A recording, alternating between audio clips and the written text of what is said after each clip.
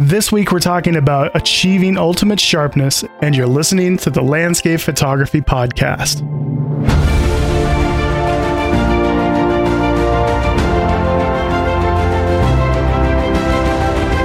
As always, thank you guys so much for tuning into the show. It is so cool how many of you are making this show a part of your day. Maybe it's a part of your commute. Maybe you're one of the lucky ones and you're on your way to shoot somewhere. It is really cool how many people are sharing and saying nice things about this show. So thank you guys so much. I'm really grateful for all of you that have taken the time to leave a positive review and subscribe to the show. This week, we're giving away a couple copies of my astrophotography post-processing course. Thank you to everyone that took the time to share the show on social media.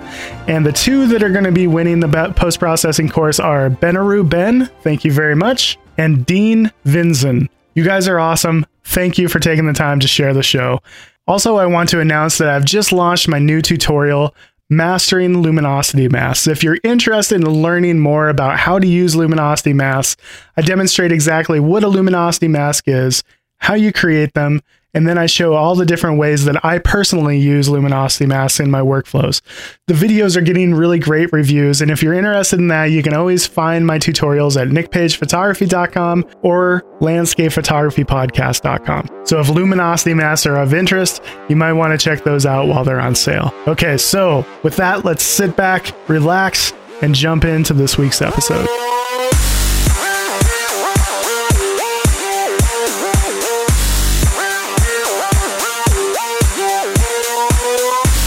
I think most of us landscape photographers are addicted to a couple things. We're addicted to really dramatic, cool light, the big epic sunset, the big storm clouds, and we're addicted to sharpness.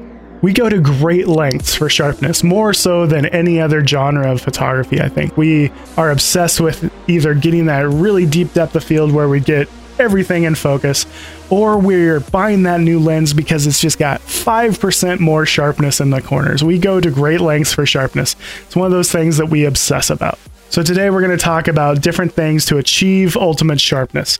So the number one question that comes up anytime that you're talking about sharpness, especially with landscape photographers that are in their first year or two, is, okay, I have this scene in front of me. Where do I focus? Where do I put my focus point? And the answer, like so many other answers before it, are, it depends.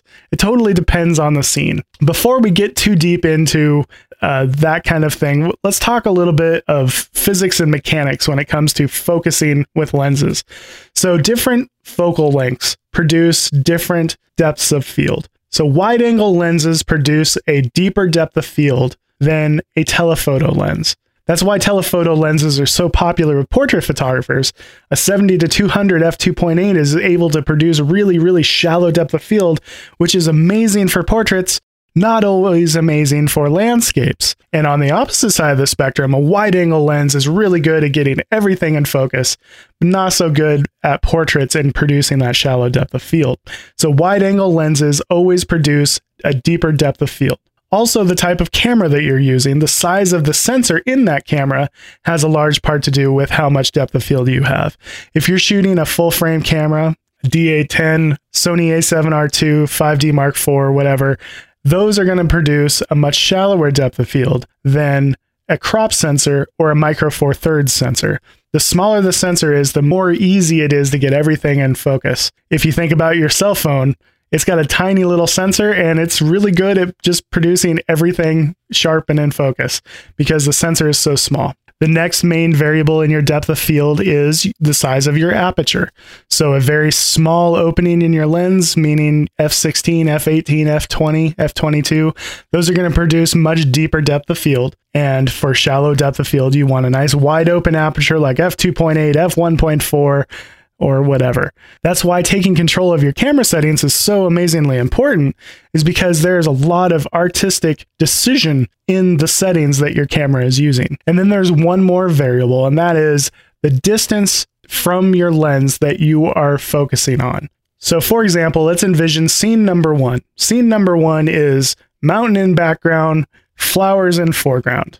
The closer I get my camera to the very first flower, the shallower my depth of field is going to get. If I'm standing up full height and pointing my camera down and putting that flower 4 feet away, f16 is going to produce everything tack sharp. But as I get closer to that flower, as I bring my camera 10 inches and then 6 inches away, when I focus on that flower, that mountain is going to get further and further out of focus because my depth of field is getting less and less and less and less because I'm focusing closer to the camera.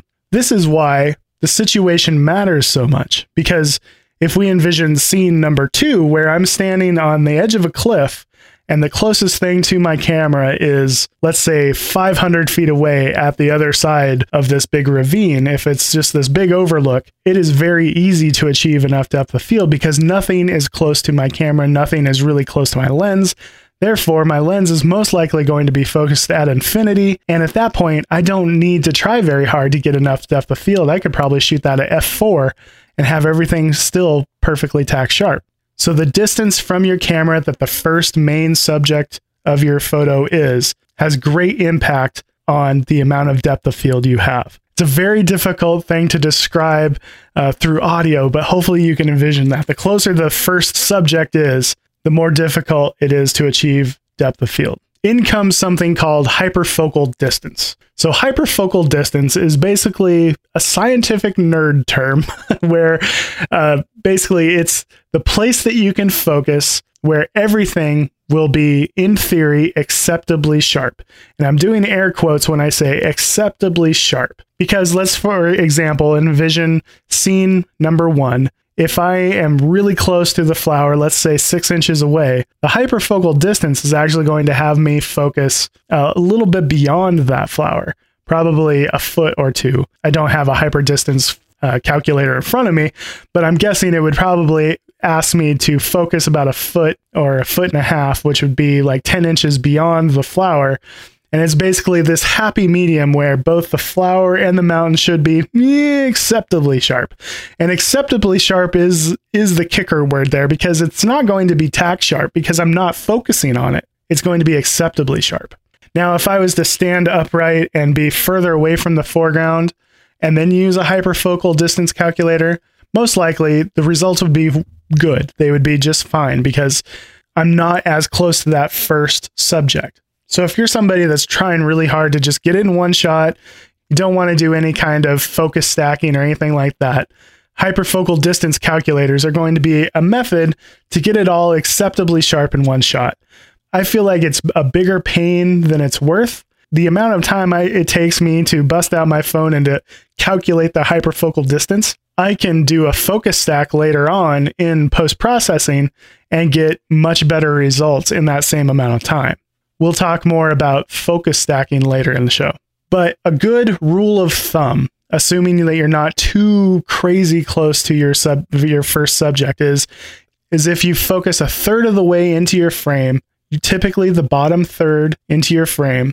If you envision cutting your frame into 3 slices, the rule of thirds, right along that bottom line is going to be right about where you typically want to focus. And assuming that you're using a small enough aperture, you're probably going to get everything acceptably sharp. But you always want to make sure, no matter what, when you have a landscape, you want to make sure that that first main subject in your photo is sharp and in focus, because the eye is going to go straight to that first main subject. Envision scene number 1 where we have wildflowers in our foreground. If I focus on the mountain in the background and those flowers in the foreground are not sharp, it is going to be really annoying to the viewer that the first thing they look at is out of focus. And it's just going to make the whole scene feel out of focus. So in that situation, it would feel much better to have those flowers sharp and to have that mountain that's in the background of your sharp, like, it's kind of out of focus, but it's the background. So it's okay for it to be a little bit out of focus as long as our main subject that we are close to is nice and sharp, because the eye is going to go straight to those flowers. And you need to make sure that those flowers are going to be sharp. Now let's envision a telephoto landscape. Let's say we're doing a forest scene where there's just lots of depth in this forest, and we're using, let's say, 150 millimeters, a nice long focal length to kind of compress all the trees together. Where you focus is going to be incredibly important in this situation, because it's going to be very difficult to get enough depth of field to have everything in focus. You might be able to do it. It depends on how close that first tree is to you. If it's all fairly far away, it's not going to be as bad. But if that first tree is close to you and you're focusing on that, it's going to be very difficult to get everything sharp. So this is a situation where you're going to have to decide a couple things. Okay, what is my main subject and how important is it to have everything sharp? For me, like if you're not able to get everything sharp, or maybe getting everything sharp will make for a more distracting photo, maybe it's not a bad thing to go ahead and use a shallow depth of field. Sometimes deep depth of field is overrated. It's definitely, in my opinion, overused because every single landscape photographer does it. And I mean, there are great reasons to have deep depth of field and have everything sharp. One of those reasons is that there's just lots for the viewer to look at. The more sharp that everything is, the more that the person is going to take time to look at the entire photo. Maybe they'll see those flowers in the foreground, and then they'll notice the cool grasses in the midground, and then they start looking at the mountain, and there's just lots for the eye to look at because there is so much sharp and in focus. But if we take that same shot with a shallow depth of field and all that is in focus are those flowers, the eye is going to look at the flowers and be like, cool, pretty, and not really do anything after that. If you have a shot where you want the viewer to see everything, then deep depth field is going to be the best choice. But if you have a really busy or really noisy, distracting scene, like a forest, sometimes a shallow depth of field can simplify it and you can come away with a successful photo where maybe a deep depth of field would have just made for a more distracting photo because, there's just too much to look at. And that's a very real thing anytime that you're in a forest. Sometimes forest scenes are really hard to compose because there's so much going on. They're so busy, and it's very difficult to find that main subject sometimes. But when you do find that main subject, maybe you'll be better served with a shallow depth of field. Now, if this is one of those situations where you decide, I need ultimate sharpness, I need sharpness from the very first thing to the very back thing, and I can't do it with this long focal length, now comes focus stacking. Okay, so focus stacking is where you are set up on a tripod and basically you take multiple photos focused at different depths into your shot to where you are focused on the first thing, and then you take several photos focusing deeper in the scene, and then you have a shot where you're focused on the background. You take those 5 to 10 photos or however many over into Photoshop, and then you tell Photoshop, hey, I want to do a focus stack. And basically it picks the sharpest pixels from each shot and blends them together. The result is a photo that is sharp from front to back, even when the physics of your lens cannot possibly do that. So when I'm getting really down close to my foreground, whether it's flowers or like mud cracks in Death Valley or something like that, I am doing a focus stack where I focus on the closest thing to my camera, and then I focus a little deeper, a little deeper, a little deeper, a little deeper until I'm focused on the background. And then I take them into Photoshop, I align them, I blend them, and then I end up with this photo that is perfectly sharp from front to back. It's really nice for those telephoto scenes as well, because it's so hard to achieve deep depth of field with them. But with focus stacking, you can make it happen. Now, another reason focus stacking can be so cool is that all lenses kind of perform better, typically in the middle of their aperture range, typically from like f7.1 to f11, somewhere in there is going to be what's called their sweet spot, where they just produce the highest quality, sharpest images. And then as you get beyond that f11, as you get into f16, f18, f20, f22, some lenses even go to f32. When you get into those f22 and beyond aperture ranges, you get into something that's called diffraction. All lenses are a little bit different in this. Expensive lenses are not quite as bad with diffraction. Cheap lenses are really, really bad with it. Diffraction is basically your image gets soft. As you stop down that hole to a certain size, it just ruins your image quality. So what's cool about focus stacking is that you can use apertures like f11, maybe f13, whatever, and you can achieve deep depth of field through focus stacking, but still use the sharpest parts of your lens. If you're really obsessed with sharpness, you can take it to that next level and use your lens where it performs the best, and then make up for the shortcomings of the physics through focus stacking, and you can end up with deep depth of field that way. Deep depth of field is also incredibly handy anytime that you get really close to your subject. So, I was using an analogy of a wide angle lens with a flower and a mountain, but now imagine that you're using a 100mm macro lens and you're photographing a fly. Now, when you get that close, because you're inches away, maybe 1 or 2 inches, and you have a long focal length, deep depth of field is a serious problem. If you've ever tried doing any kind of macro work, it doesn't matter what aperture you stop down to, depth of field becomes an issue. And focus stacking basically comes from macro photography, where you have to focus stack in order to get, more than just the eyelash of that fly in focus. So focus stacking helps tremendously anytime you're using a long focal length or you're really close to your main subject. But when it comes to where to focus into your scene, tip A is focus a third of the way into the frame. Tip B is it totally depends on how close you are to your main subject. So the closer you are to your main subject, the shallower your depth of field is going to be. Maybe you should start thinking about focus stacking. If you are in that situation where you're standing on the edge of a cliff and everything is far away from you, there's no need to shoot at f18 or f20 because you don't need to work hard to achieve enough depth of field. You might as well use your lens around f8 or f11 where you're going to get the sharpest results. And probably the most important thing when you're deciding where to focus is that you need to make sure that that first main subject in your photo is sharp and in focus, is acceptably sharp and in focus. If you focus a little bit beyond it and you're shooting at f18 and you're not too close, that's going to be fine, but you just need to make sure that whatever that main subject is in your photo that is closest to your camera, when a person looks at it, it looks sharp. It doesn't look out of focus, because an out of focus foreground is officially the most annoying thing in landscape photography. There are other things that can affect sharpness.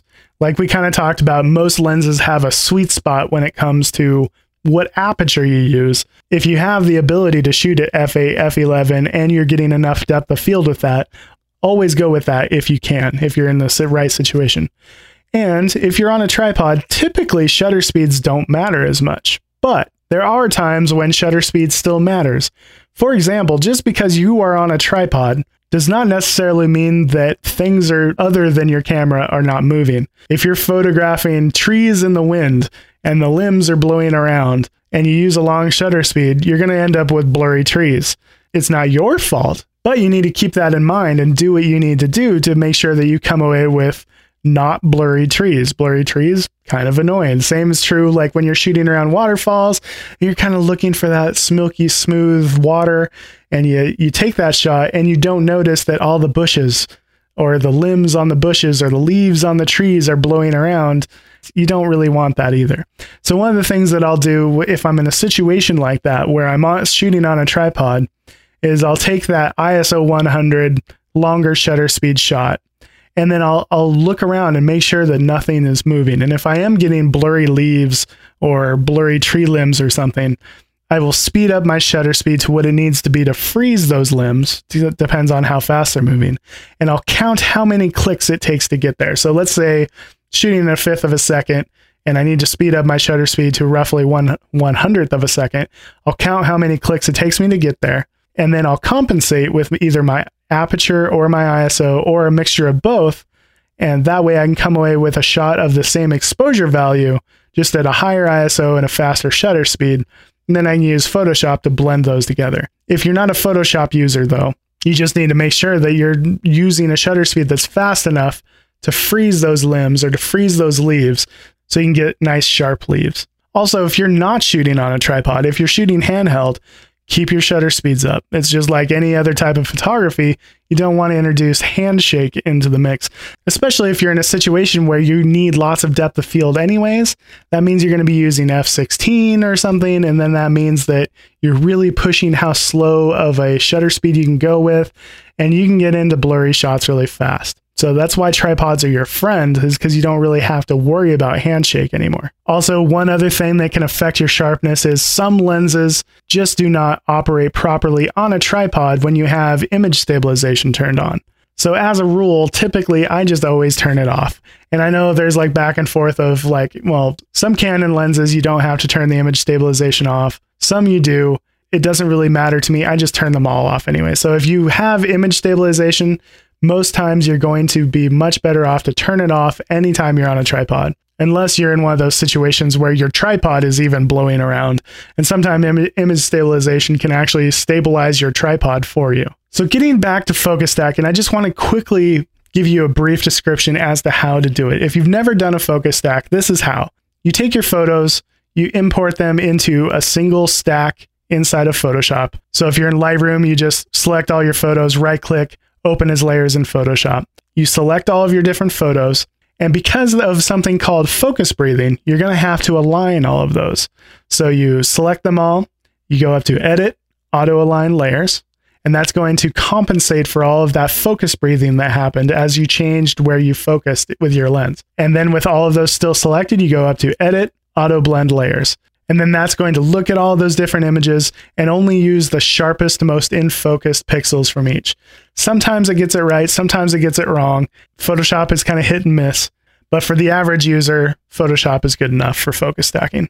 So talking about sharpness does not end with the stuff that you do in camera at the time of capture. Sharpening after the fact is very, very important.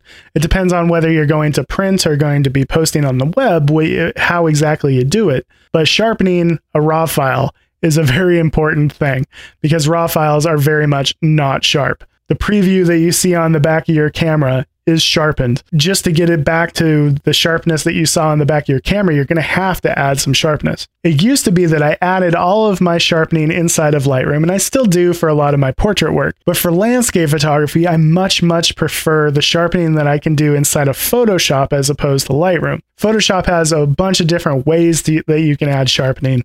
Everything from high pass filters to smart sharpen, and you can use layer mask to only add sharpening to the areas that you want to sharpen, and you just have full control. So sharpening inside of Photoshop is definitely the way to go anytime that you are familiar with Photoshop. So I do all of my for web sharpening through TK Actions web sharpening. That's Tony Kuiper's Actions. It's a Luminosity mask creation tool. But the web sharpening section I really like, and it's basically just using the resize and sharpen technique. And all that is where you take a copy of your file, copy it to a new file, and resize it for the output that you're going to do. So for me, I export everything at 2048 pixels on the wide side because that's what Facebook likes.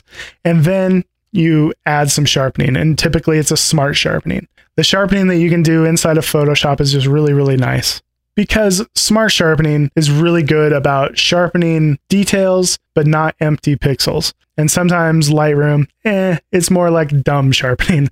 So there's a couple different panels that I really like for sharpening. One is TK Actions, Tony Kuiper's Actions. The other is actually from Steve Perry. It's just a set of actions. I'll put a link in the show notes over at Landscape Photography Podcast to that, as well as the video that he has describing how to use it. In general, I just much prefer smart sharpening inside of Photoshop than I do Lightroom's sharpening. So sharpening for the web is very different than sharpening for print. Sharpening for the web, typically you want a fairly aggressive sharpening, and sharpening for print, I tend to not go quite as overboard because a lot of times my prints are going to be very large and people are going to be able to get close. They can see some of the grain from the sharpening if you overdo it. So I back off on my sharpening for print. And the reason I prefer Photoshop is because you can be so much more selective about what and where you're sharpening rather than in Lightroom where you have an adjustment brush with just some kind of generic sharpening that you can add, or you can use the masking slider, which still doesn't give you quite the control that you need. Photoshop is definitely the way to go for your output sharpening. Thank you guys so much for tuning in this week. Remember that if you're interested in any of my tutorials, you can find those over at nickpagephotography.com or landscapephotographypodcast.com, and that's where you can find the show notes for this episode and see some of those links that I referred to. Thank you guys so much, and we'll see you next time. Bye-bye.